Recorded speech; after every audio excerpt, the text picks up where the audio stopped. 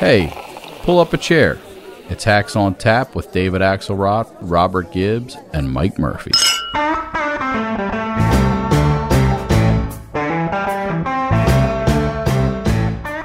Again, Donald Trump, with his despicable lies, has lit a fire beneath Republican state legislatures, and they have launched the most sweeping voter suppression efforts in at least 80 years.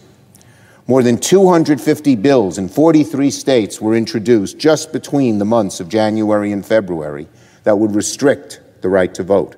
So, hey, it's Voting Rights Day in Washington, Gibbs, and who better to decode all of this theater for us than the great Amy Walter from the Cook Report?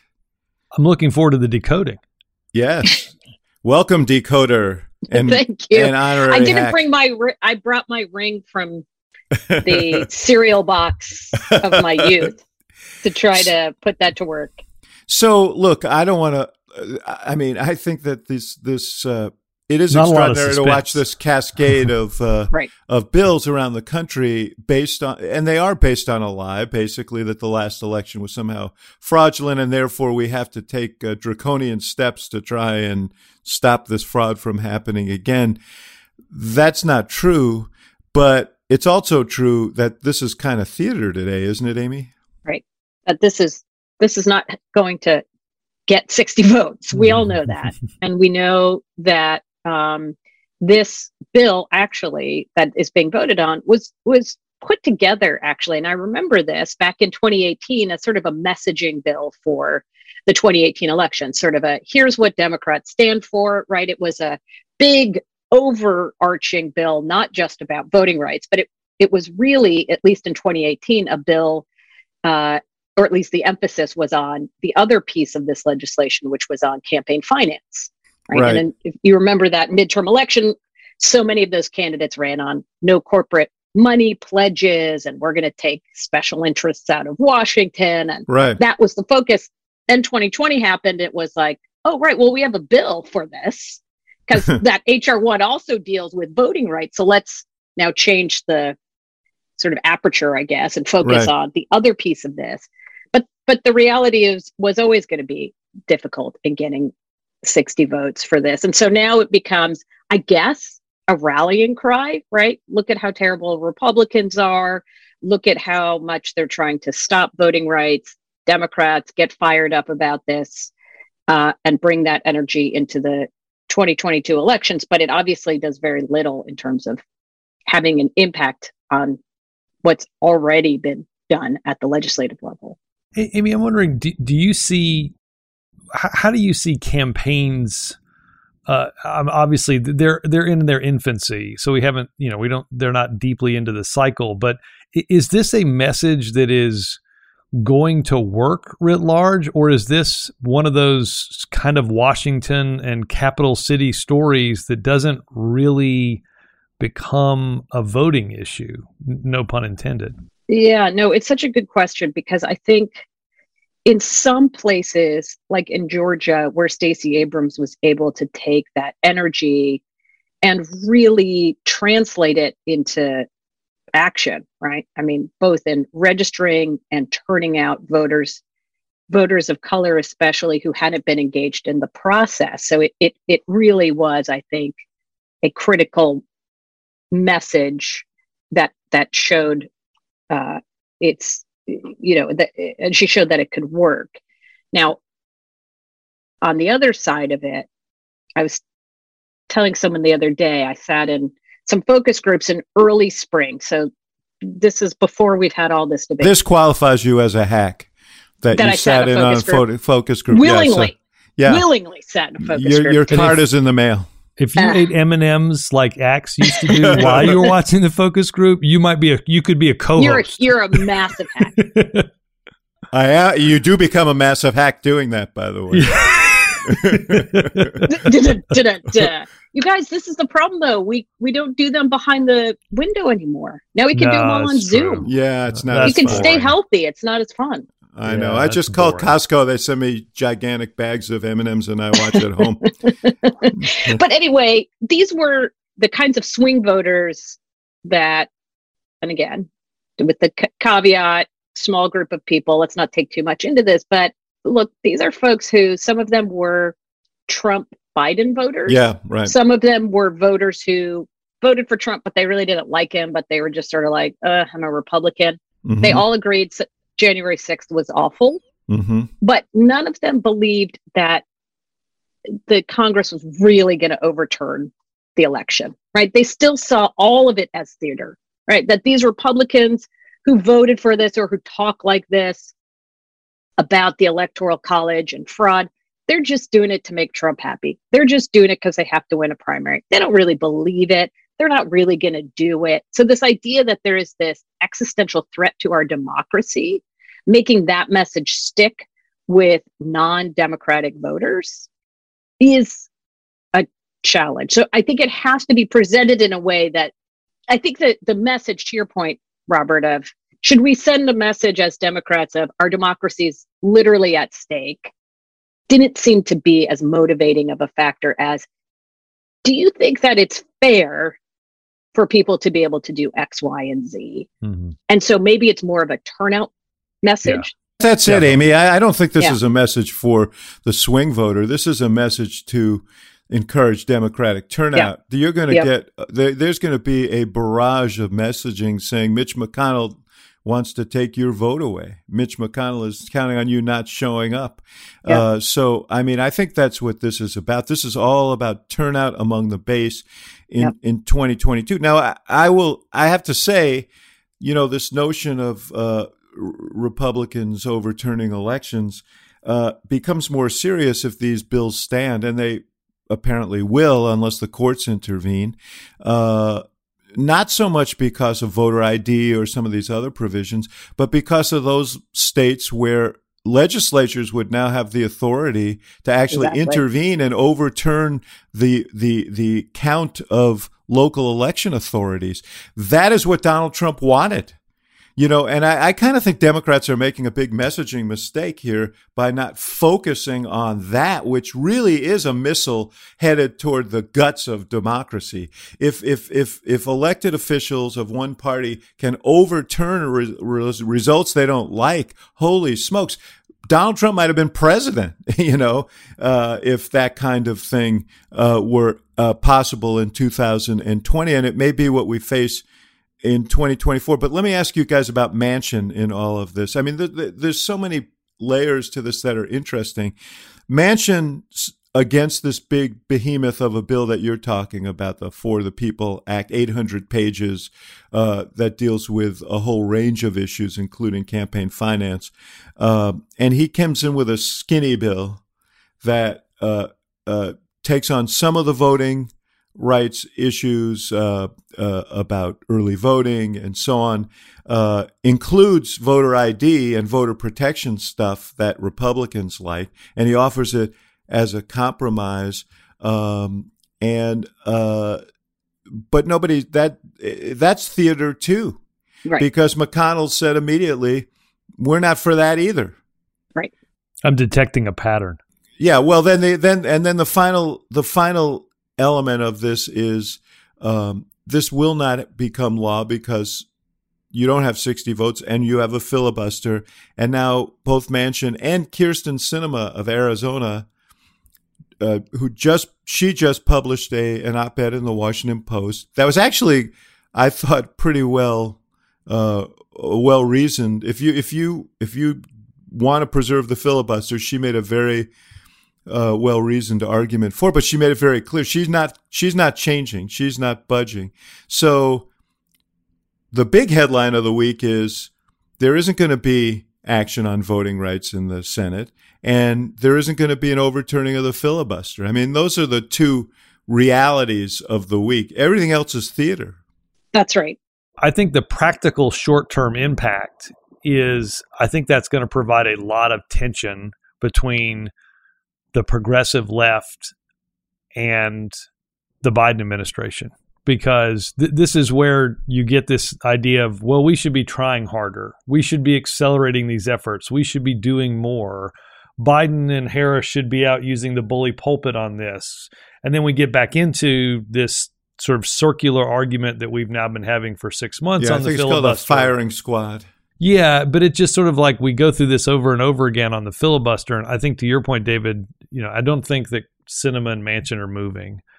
I think whether we like this or not, every senator, everybody in the U.S. Senate has taken part in a filibuster in which the minority thwarted the majority. Regardless of how long you've been there, you've been part of one of those filibusters. And so there is that, while I think you should get rid of it, there is the argument that people can naturally say, yeah, we were able to stop something we couldn't have stopped because we had the rules written this way. But I do think the short-term tension is really going to be on the left here because, as you mentioned, David, the messaging on this is amped way, way, way up. I mean, this is, this has gone right to the end of existential crisis.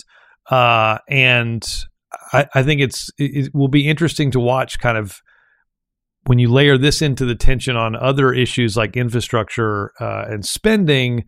Look, I remember 2009. It was a long, hot summer in Washington, and that had very little to do with the temperature on the thermometer. It just was, you're in that time period of, as you said, a little bit of a circular firing squad. The other interesting thing about this discussion, what's evolved this week, is Manchin's bill does include national voter ID, like voter ID for everyone. It has been orthodoxy among Democrats that voter ID equals voter suppression, and that if you're a Democrat and you believe in democracy, you've got to be against voter ID. The truth is, a majority of Americans support it. And this is interesting. I had this discussion with our buddy, Joel Benenson, who's done some polling on this. And it turns out that a majority of African Americans support voter ID. Why? Because they think if you have documentation, they can't screw with you. And this week, Stacey Abrams embraced the Manchin bill that would have codified voter ID. So that was kind of a subtext to all this too. Well, and bringing to light what you were saying earlier, David, about this being theater.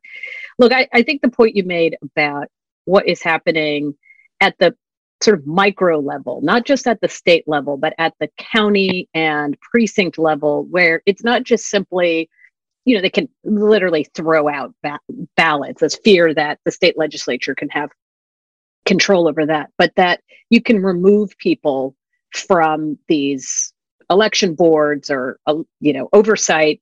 And what I remember about 2020 is I spent a lot of time talking to like the county election officials around the country, right? And you guys know who these people are. That's why you are who you are. These are like the nicest, most dedicated people. They make no money, right? They are doing this as a civic service. By the way, they used to make a lot of money at it here in Cook County, but they don't anymore. But these are just good, regular people. And these were the people literally who had to stand in the breach in 2020, right? Who were standing up to a lot of pressure from all kinds. They were getting death threats, all of these things. Yeah. You remove those people from this process. Now I agree with you. Now things start to get really scary. And again, it's not simply that I don't believe that legislatures are going to say, well, so-and-so won, but we found 10,000 votes that are illegal. And now every election has been overturned, as much as it is just here and there in certain precincts, you change the process or the people. That has a huge impact in these states where 10,000 votes is the difference between winning and losing. I mean, I think where the energy will be going, and I agree with both of you that it is sort of ramped up now. It is going to turn into sort of a turn out the base message for 2022, but where it would be also more effective than in a circular firing squad or in having more discussions about filibuster, which is not going away anytime soon, is to focus on two of the states where we know battles are going to continue for the future, both for the presidential Senate, is Georgia and Arizona, both of which have governor's races next year. Those two places should be like absolutely ground zero if you are for Democrats who say, I really want to make sure. Now, does that help in 2022? No, but it certainly keeps the focus for 2024 and keeping Democratic governors in Wisconsin, Pennsylvania, and Michigan. Yeah, no, there's no doubt.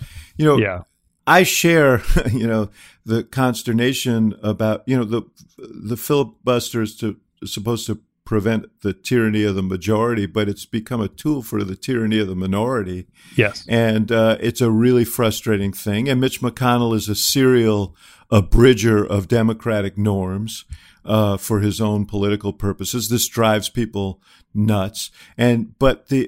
But I'll tell you what drives me nuts is the incessant goddamn whining about how Republicans are strong, Democrats are weak. The fact of the matter is, I remember, John McCain walking out on the floor of the Senate and turning his thumb down and saving the Affordable Care Act. This idea that somehow they know how to get what they want. And Democrats don't, there are certain things, there are democratic norms and they're hard, you can't just ignore them. But we will hear the whining. I am sure about that. And, we're going to see today. I mean, this is a math problem, right? This is whether it's 60 votes, but you're also, this is life also in a 50-50 Senate. This is not a, and I would just say to any Democrat that wants to change, either the Senate representation in West Virginia or Arizona, contemplate what it's like at 48. It's a different deal. Or go and pick up seats in other states where you might be able to it's a different add. Deal. So you're not in a 50-50 deal. But this whole thing, I've said this here before, but you remember this story. Back in 2010 when, they used to send us, Amy, down to the caucuses when the senators or Congress people were pissed. It was like a form of human sacrifice where they'd send someone down from the White House to get yelled at for several hours. And I was often the guy who went. And when we lost the Senate in 2000 10. When we lost 10. We lost our 60 when Ted Kennedy died. Oh, right. When Ted Kennedy died, we had 59 votes in the Senate, and not 60. The Senate had passed the Affordable Care Act with the 60. Now we had 59, and the senators wanted the House to pass their bill. The House didn't like their bill. You remember this whole thing. It went on for months. But I would go down to the Senate caucus, and Al Franken, my friend, stands up and he's big drama. I'm doing a slow burn over here. I'm just livid. Why doesn't the president just tell the House to pass that Senate bill? And I'm like, hey, Senator, if you have 218 votes, do the country a favor and ankle on over to the House side and give it to the speaker, because she doesn't have that list. And until she has that list, she's not going to call the bill. She's working on that project. And of course, she did get the votes ultimately to pass the Affordable Care Act. But that's sort of this, it's like, just tell Manchin and Sinema they've got to vote against the filibuster. I mean, they've got a D next to their names. It's not that easy, folks. It's not that easy. And we know that the least kept secret in Washington too is it's not just those guys. No, right? I know. No, you wrote a great column on this. You wrote a great column on this go talk about this, the heat shield theory. Yeah, that look, there are plenty of moderate and also sort of traditionalists, sort of Senate traditionalists in the Senate right now, who also are very wary of getting rid of the filibuster, but they can't afford to get the pushback from progressives in the way that Manchin can. I mean, Manchin getting attacked by liberals in West Virginia is actually great for him, right? That doesn't hurt him at all or hurt his brand at all. And so he does. He provides this heat shield for others, especially those up in 2022, who would have to take a tough vote on a filibuster, who'd get pressured from the left, who could not afford to see their donations from, these individuals or groups dry up going into an election. And so he's happy to sort of stand in the breach, as is Kyrsten Sinema, But I would bet you today, if you had to take a vote, and if you listen to to other people getting pushed, other senators getting pushed, they'll say things like, yeah, it needs to be like maybe reformed and maybe a talking filibuster and maybe blah, blah, but they're not saying, you're right, let's blow it up. Mm-mm. Yeah. I think the practical impact, and you touched on this, Amy, in our question. I think the practical impact is this is going to occupy a significant part of the get out the vote effort that you see Democrats make. And if you're obviously Stacey Abrams, it's in her wheelhouse, but for others in some of these states, you mentioned Arizona and places, Texas, legislatures don't take away rights that aren't valuable enough to be taken away. And I think you'll hear a lot of rhetoric around that. My guess is that you're going to have, I don't know how much elections had been focused on getting people registered to vote as much as they were figuring out who was registered and turning those people out. And my guess is that, and it wouldn't surprise me at all if, as a function of this exercise, you actually registered a significant number of new voters, and that you didn't get them excited about the fact that this was something that is now in their doorstep. I agree. I don't think swing voters that are focused on 100 other issues, but for a very short period of time each week, are going to be animated by this. But I think in a base election, like an off-year election, it is going to be very, very, very animating. And that's why Schumer was so animated himself, and why he's so eager to tie this whole thing to Donald Trump. And he also knows the math, and he knows he needs to get a significant number of new Democratic senators. And, you mentioned some of these races that are up. I mean, I think we've mentioned this. We've got big races in the 6 closest presidential states in 2022. So turnout matters. Where these races are taking place are in areas in which we spent a lot of time focused just a few months ago in a presidential race, and they're not in places, whether it's governors and Senate races in Wisconsin and Pennsylvania, Georgia, Arizona. All of these races are places that took place with just tens of thousands, maybe in a couple places like a Michigan, a little bit bigger margin. Okay, then let's take a break right here, and we'll be right back. So, Gibbs. Yes, Axe. What state begins with the letter Q? I don't think there is one that begins with letter. Exactly. The world is full of fun facts like that. So, let me give you another one, because here's a not so fun fact. Go for it. How much do Americans overspend on insurance every year? Ooh, I bet it's a lot of money. Billions, I bet. $21 billion every year. Folks, you deserve all the facts when it comes to insurance, and that's where the Zebra can help you. Tell them about it, Gibbs. The Zebra compares home and car insurance quotes from every major provider in under 5 minutes, giving you all the facts you need to make the right decision for you.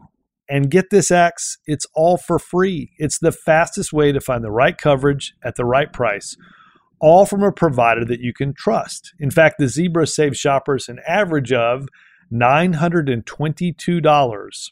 That's a lot. On home and car insurance combined. And that, Axe, is a very fun fact. It is fun if you got the 922, absolutely. And I have to tell you, having gone through this nightmare of getting insurance, this really saves time, saves money. You have to take advantage of it. So get all the facts in one place and start comparing quotes for free today by visiting thezebra.com/hacks. That's THEZEBRA.com/hacks.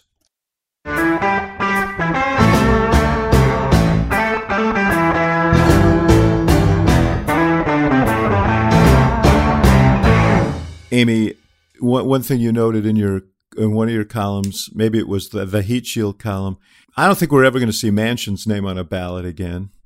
He's up for re-election in 24. He's going to be 75 years old, but more than that, he's in a state that Republicans win by 35, 40 points in a presidential year. Yeah. That is a headwind that even Joe Manchin, who only won by 3% in 2018, is not going to want to test. I agree. So if the arrow is facing down on the voting rights bills, they seem to be pointing up, you guys, on the infrastructure. Segue alert. Yeah, exactly. Can't we just do it without? It's so much more seamless if we don't stop and admire our segues as we always do.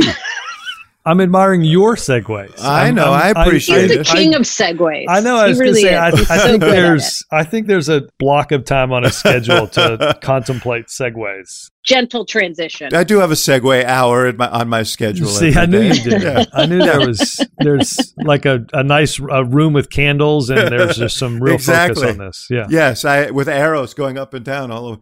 But it's interesting because people were throwing dirt on the chances of Biden getting this infrastructure bill, just a week or two ago. It seems very doable now, Amy, doesn't it? I mean, the potential is really there when you get 11 committed Republicans, right? So you could say we've got our crossover votes. And if you have 11, you're going to get more than 11 at the end of the day. And now it just seems to me the question is, will progressives feel as if, one, they can handle whatever the ultimate pay for is? Obviously, they don't want a gas tax. They don't want a gas tax, but neither does Biden, right? Right. So they've both made that a line in the sand. And they feel confident enough, and I don't know where this is, that a vote on a second big human infrastructure, I guess we're calling it now, package, has the blessing of Manchin. And they will be able to do that on reconciliation. And that to me is the bigger, if I'm a progressive, I would say, okay, so here's my choices. We vote, we give Biden and Democrats a win. We all get a win. We can go home. We can talk about infrastructure. Everybody loves that. But the real transformative stuff, the stuff that the president has gone out of his way promoting over and over again about building back better and doing more than just coming back to normal. If the chances of that getting through the Senate, and by the way, remember Nancy Pelosi, you mentioned her before, David, in 2010, she had a big majority, a bigger majority in 2009 than she did. Not easy now. No. Now she's got 3 votes she can lose. That's it. And a progressive block of 6. And everybody's watching Manchin and the art of leverage. Yep. And right. But it is interesting to me. I listened to Bernie Sanders on over the weekend on one of the Sunday shows. And, he was very circumspect. He had said originally he wasn't going to support the compromise because it included gas taxes and so on. But when Dana Bash, I guess it was, asked him whether he would support it if they changed the pay-fors, he was, well, we don't have the tape, but he said something like, well, we'll just have to see. We're going to have to see. He was not saying no, and it's pretty obvious. Right. We used to have a speaker in the House in Illinois who said when the deal was coming together, I can smell the meat a cooking. And you can sort of smell the meat a cooking here. There's going to be some sort of understanding between Manchin and Sinema and the caucus on what they're willing to do on the reconciliation. Right. And they, in turn, are going to get the votes on this compromise, of which they are principal authors. We've talked again about, or for most of this, about the sort of managing expectations for Democratic voters and keeping them engaged in a midterm. And this is part of it too, right? I mean, I think you saw in a couple of polls recently that Biden's job approval rating, it's not that it's dipped, because nothing dips these days. Right. Job approval ratings are so steady. Yeah. But that 90+% support among Democrats has gone down a little bit, which I think is partly because, as we've been talking about, you come into office, your guy's in charge, makes all these great pronouncements. That first bill on COVID comes through, almost instantaneously. Things are looking awesome.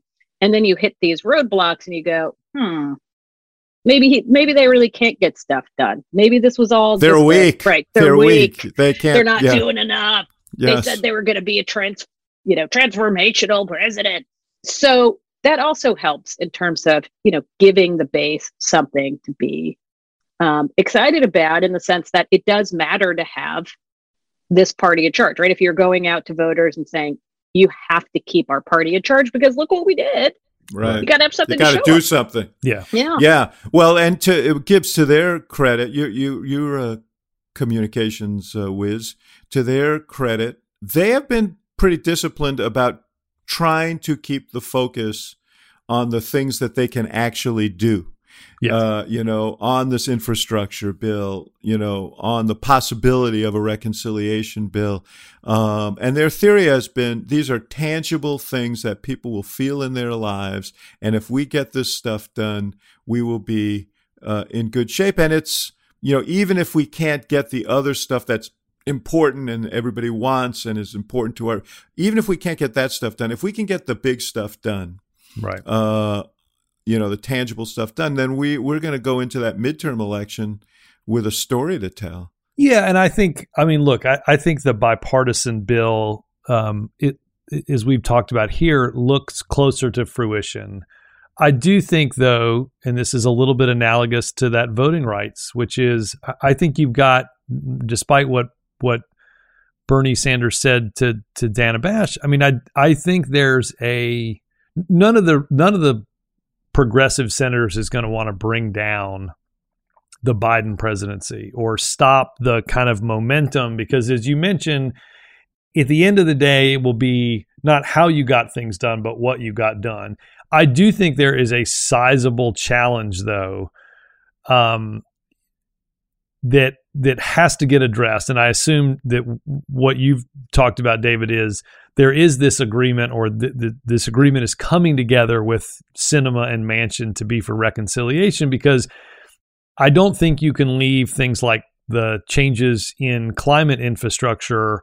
They can't sit at the train station while the literal train and tracks get approved. And I think, because I think when you get into that midterm election, you're going to want, to your point, this idea of we're in office and you can see the impact of what we have. If we're in office, send us back.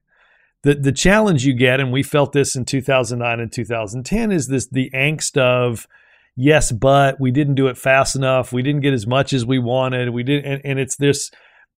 I worry less about the argument about weakness. I worry more about this hand-wringing of, did we get the perfect thing? I mean, we spent 2 years and probably, quite frankly, 10 after that arguing about Obamacare. Was it strong enough? Did we do it right? Is there enough people? Blah, blah. 31 million people right now get their insurance in some form or fashion through Obamacare. It's more popular than it's ever been before.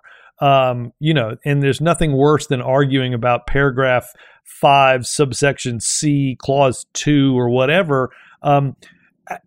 And I think this is going to be important. I think for Biden to get the bipartisan deal almost assumes he has to also get some significant part in reconciliation. Yeah, I don't know if he gets the $6 trillion that Sanders and Schumer have been talking about, but I think there has to be some. Let me just say this: there has to be some climate part of this. Brother Manchin may sign on to this reconciliation bill, but he's going to make damn sure that it doesn't look like the one that comes out of the budget committee. He's going to moderate that bill. I mean, I don't think there's any question about it. There may be substantial things in it, but it ain't going to be $6 trillion. And that $6 trillion, by the way, I think would include some of the things that will be subsumed by the no doubt bipartisan bill. But I think this is the challenge for the White House, is to keep that excitement and that tension high, at the same time balancing this idea that, and Biden used to say this, right? It's one thing to go into an election and be compared to your opponent. And Biden used to say this, to us, like now we're being compared to the Almighty, right? And it's somewhat hard to match up to the Almighty. And I think that will be the challenge. And I think watching voter enthusiasm numbers in some of these polling, watching sort of where the base in that, what Amy, you just said, the approval rating of Democrats, how much time are you spending trying to get Democrats back on board, will be an interesting facet to how these midterms can turn out. Okay, let's take a break right here for a word from our sponsor, and we'll be right back. Gibbs, you are a famously private person, so this will resonate with you. Using the internet without ExpressVPN, well, that's like taking a call on a train or a bus or a speaker for everyone to hear. You don't want to be that person. Internet service providers know every single website you visit, Axe. ISPs can sell this information to ad companies and tech giants who then use your data to target you. Creepy. But ExpressVPN creates a secure encrypted tunnel between your device and the internet so people can't peep on your online activity. Fire up the app, click one button. It's rated #1 by CNET, Wired, and The Verge. It works on phones, laptops, even routers, so everyone who shares your Wi-Fi can be protected. That is so important. It really does creep me out that, there's so much visibility into our lives as a result of this data. You need to secure your online activity by visiting expressvpn.com/hacksontap today. That's expressvpn.com/hacksontap, and you can get an extra 3 months free. That's expressvpn.com/hacksontap. 3 months free and privacy.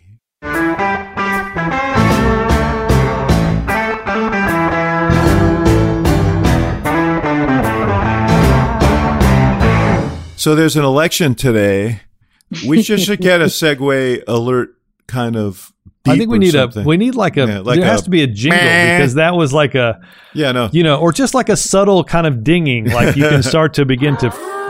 There we go. Yeah, Thank you, Jeff Fox, our wonderful engineer, is always on the cusp there. You wanted the torpedoes are in the water alert for your Segway change. I don't know if that's it's jarring, but I'm gonna. Once again, the utility of the Segway is destroyed by the 5-minute discussion about the fact of the Segway. But nonetheless, we are making one to the New York City mayor's race, which takes place today.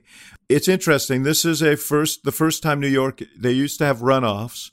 Now they're going to a ranked choice election system, and one of the things that we're told about ranked choice is, it's always important, because you get there's value in being a second choice or a third choice as they winnow the field down and eliminate some of the lower finishers.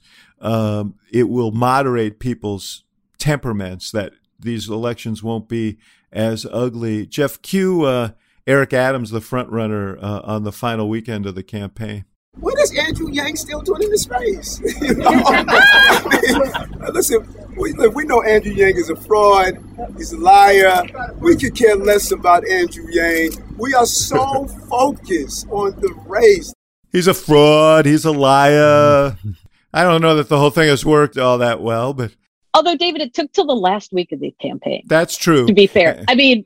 That is true, and there haven't been the negative ads have not exactly negative, but okay. Yes. All right, fair enough. Can we just point out that when somebody running for office mentions they're not focused on one of their opponents, it really means, I feel like I need a Segway alert. It means they're focused on one of their opponents, right? Yeah.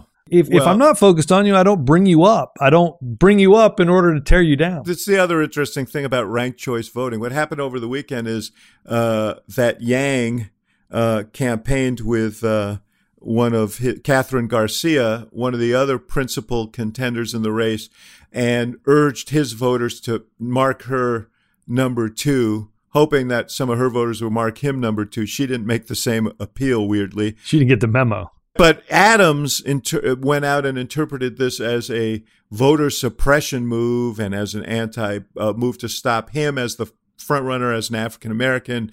Smart people in New York said to me this morning that Adams actually may have screwed himself because there are a lot of moderate white voters who are going to vote for him or mark him second, who now may recoil from him. So we'll see. There are probably four contenders there. The three of them, and Maya Wiley, who's the progressive candidate. But the interesting thing is New York City, which is widely considered a bastion of progressivism. 3 of the 4 front runners are more moderate candidates.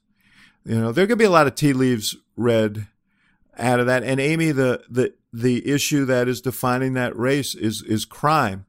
right? Which I think a lot of folks in Washington are going to be watching that and how that unfolds, because Adams has propelled himself into the front runner position. He's a former police captain by basically, staking out a moderate position on policing, taking a firm position against defunding police, and taking a position that you need to police without abridging people's civil rights, and taking a very strong anti-crime position. And there are going to be a lot of people watching to see how that all works out. Isn't it kind of remarkable? And you all appreciate this better than most, which is, the environment impacts the campaign more than the people impact the campaign, right? You can have a great message for 1 year, or you're a great candidate for one type of year, but a terrible candidate for another type of year. And, Bill de Blasio got elected basically by running against stop and frisk, right? Yes. That this was over-policing at a time when things are going well in New York, right? Right. There wasn't the crime wasn't spiking. The economy was good. People were feeling that top issue was no longer, at least, way up there. And so you could run as a more progressive, especially on policing candidate. Now, in the wake of one, a crime wave, and two, a 2020 election where a lot of Democrats feel like that issue of defund the police cost them seats. Yes.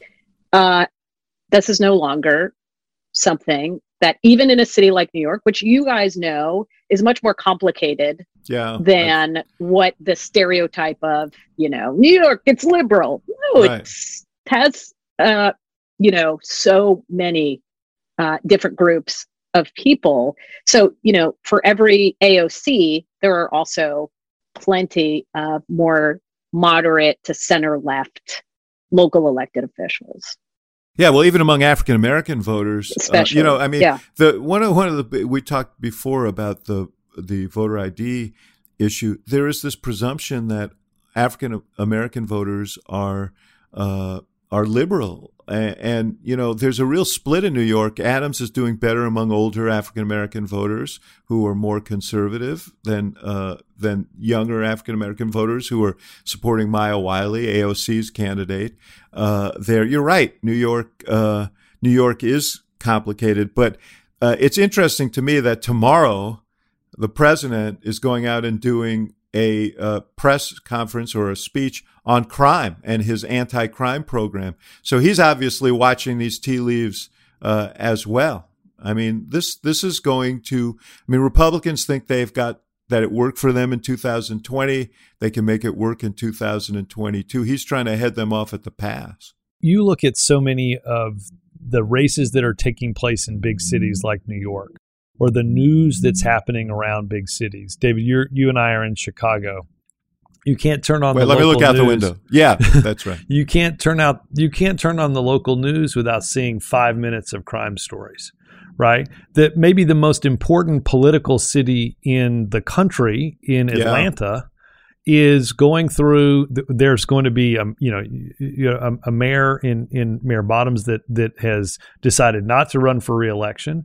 There's going to be a hotly contested race, and you've got a fairly wealthy neighborhood in Buckhead that's having a discussion about leaving the city of Atlanta. They've had this for decades, so I don't want to say this is just a one-off thing, but this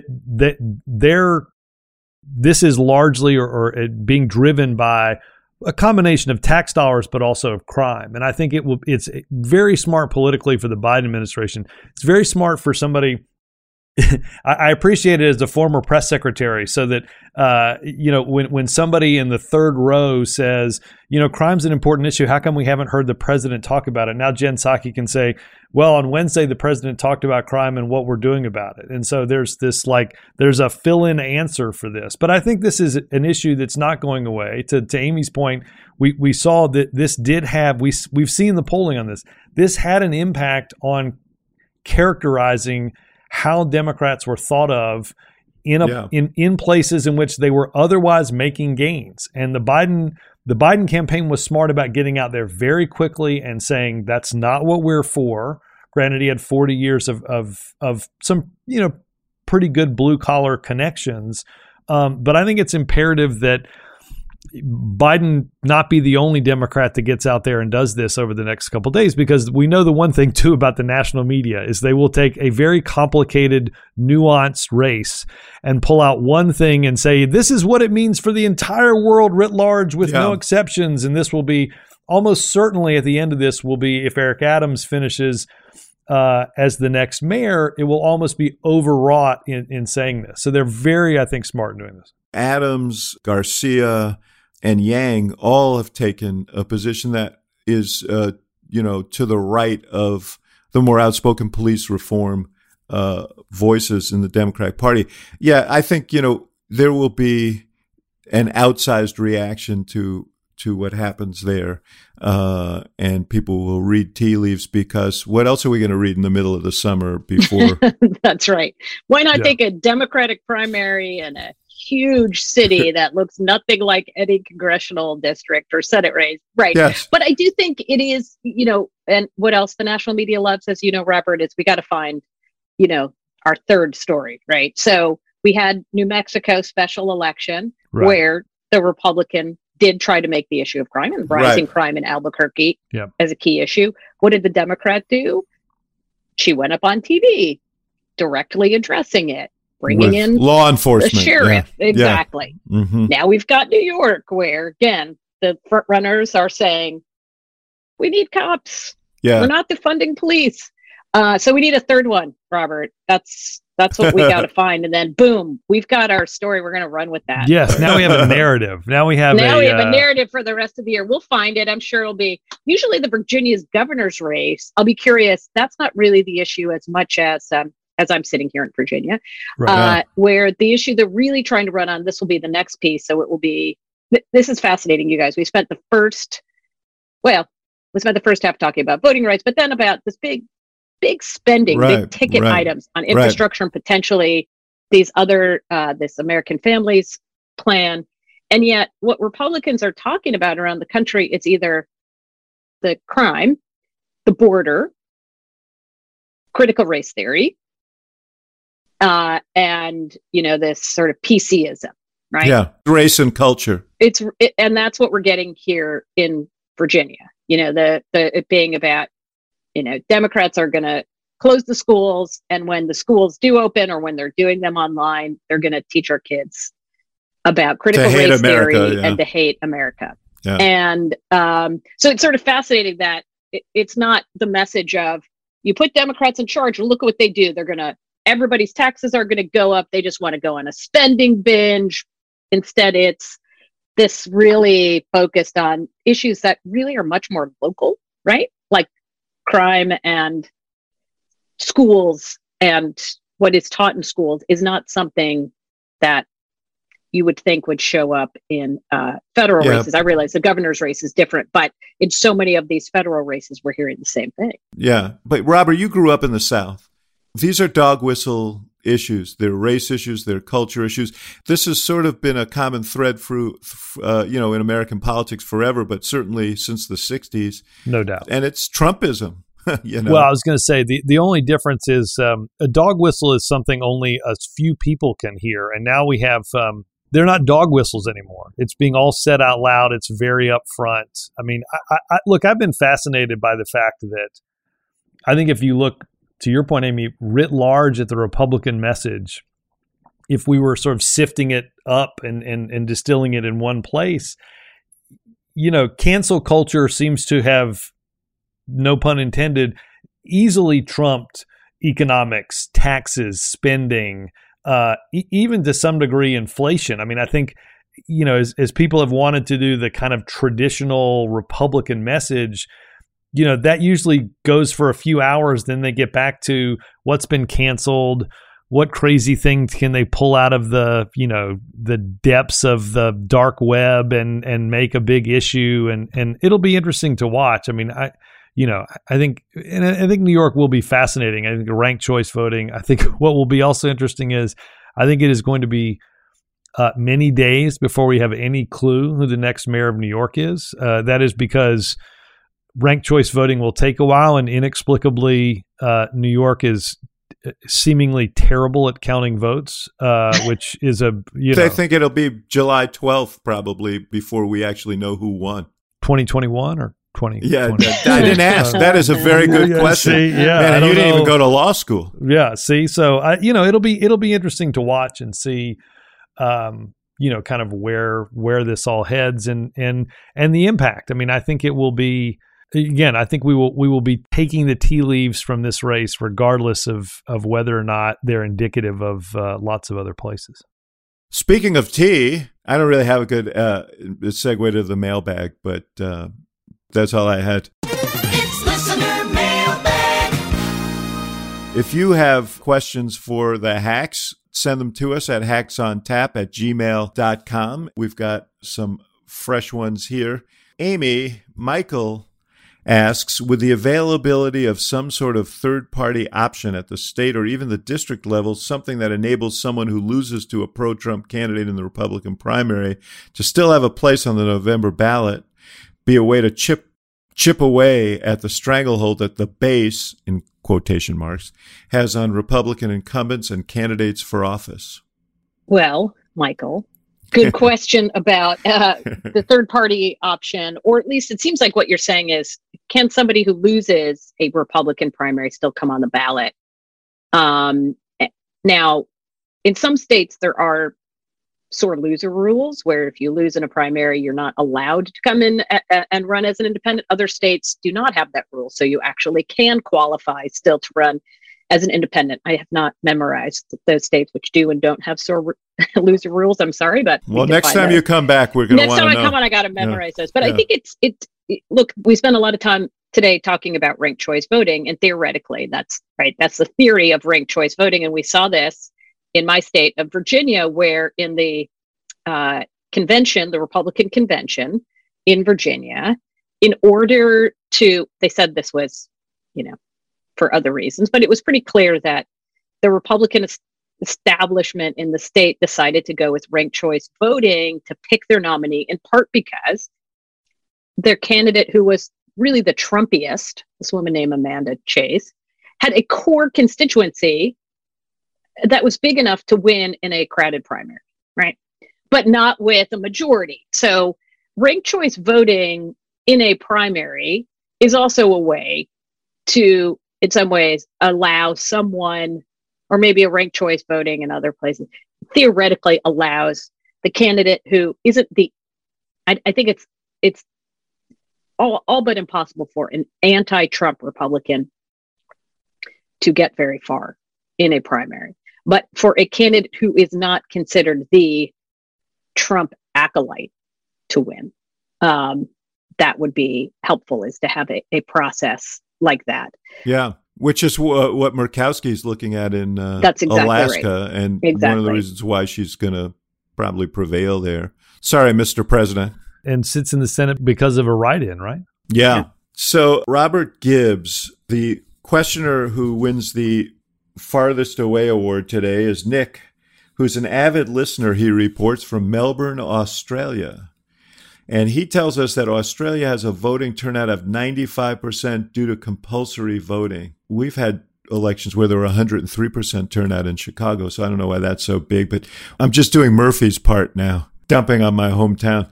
Why don't you have that in America? It would obviously eliminate voter suppression and disenfranchisement. Also, we don't have to show ID, and fraud is non-existent, and voting always takes place on a Saturday. I'm moving to Australia. I was going to say, I don't know whether this is a question for us or a genuine appeal for millions of Americans to head south. It sounds like a Matilda. It sounds wonderful. We're ready to go. Yeah. I'm not going to point out my nit with Nick's question is, if you have compulsory voting and only 95% vote, it seems as if it might not be completely compulsory. I do think a lot of reforms that Nick mentions are reforms that a lot of people, particularly Democrats, would like to see come to elections in the United States at a state and local level, to have a holiday so that we don't have to worry about standing in line. That's in the Manchin bill and There the you other go. bill as Right. well, I think. Yeah. Yeah. And to have, I think compulsory voting will be hard to get to. We can't even get most of our people vaccinated. I don't know that voting is, that might be a mountain too high to climb. But I think a lot of the reforms that you talk about, particularly, again, a national holiday that removes the barriers of whether it's work or the challenges of that, I think would be good and important. I think all too often, there's no doubt that however many people vote in New York, it is going to be a minority of people in a city picking their leader. And when you get into some of these local elections, Amy, you talked about Virginia. I mean, they're picking mayors and state officials and legislative officials with a tiny fraction of the vote, representing 100% of the people. And so I do think the long term is we've got to figure out how to get more people involved. Elections, particularly negative ones, tend to push people away from doing that. So anything that we can get that might add people to participating positively in this process, I think would not just help elections, but almost assuredly improve the outcome of government. Very, very inspiring. Nick, not going to happen. None of the stuff he talked about is going to happen because, as we talked about, if you've been listening from the beginning, and this is not a partisan point, this is a clinical analysis. Republicans don't want everybody voting. If everybody votes, they're going to lose a lot of races. Trump said it. McConnell's basically said it. They don't want everybody voting. So screw Australia. Listen, here's the great irony, though, David. You had record turnout in 2020. A lot of those low propensity voters voted for Trump. Yeah, I was about to say. Right? Yes. These non-traditional voters, people who maybe they'd been registered, but they hadn't voted in years. Maybe they had never registered, but they did this year. People who we do not consider part of the group of folks that campaigns are trying to speak to. They turned out and voted. And they voted for Republicans. And assumptions about, well, if we make the voter pool too big, we're going to lose. A lot of that got thrown out this year. Agreed. But there's no doubt that the rationale behind a lot of what we've seen in states like Arizona and Texas and Georgia has been to try and keep particularly younger voters of color, from voting. And, we'll see where that all leads, but this is a survival technique for the Republican Party in places where the Republican Party is shrinking. Yeah, I do wonder though, to Amy's point, and we didn't get a chance to talk about her column. We did talk about some of them, but not one of the more recent ones that I do think. Don't start though, because we're almost out of time. No, here. I'm just going to say, but I think her point that this idea that Republicans. We always look at elections not about what we think is going to happen in the future, but what we think has already happened in the past, and it tends to govern how we make those decisions. And I do wonder if Republicans, aren't to Amy's point and what we saw in some of the exit polling and some of the voting, is if there isn't an opportunity for them to get a lot more people involved, that they're not getting involved. But an issue for another day. I'm voting for Amy Walter as Hack of the Month, maybe Hack of the Year. There you go. We appreciate having you. We want you to come back absolutely often. And Gibbs, I will see you soon. And Murphy will be back next week. And see you later, folks. It was a lot of fun. Thanks a lot. Thank you.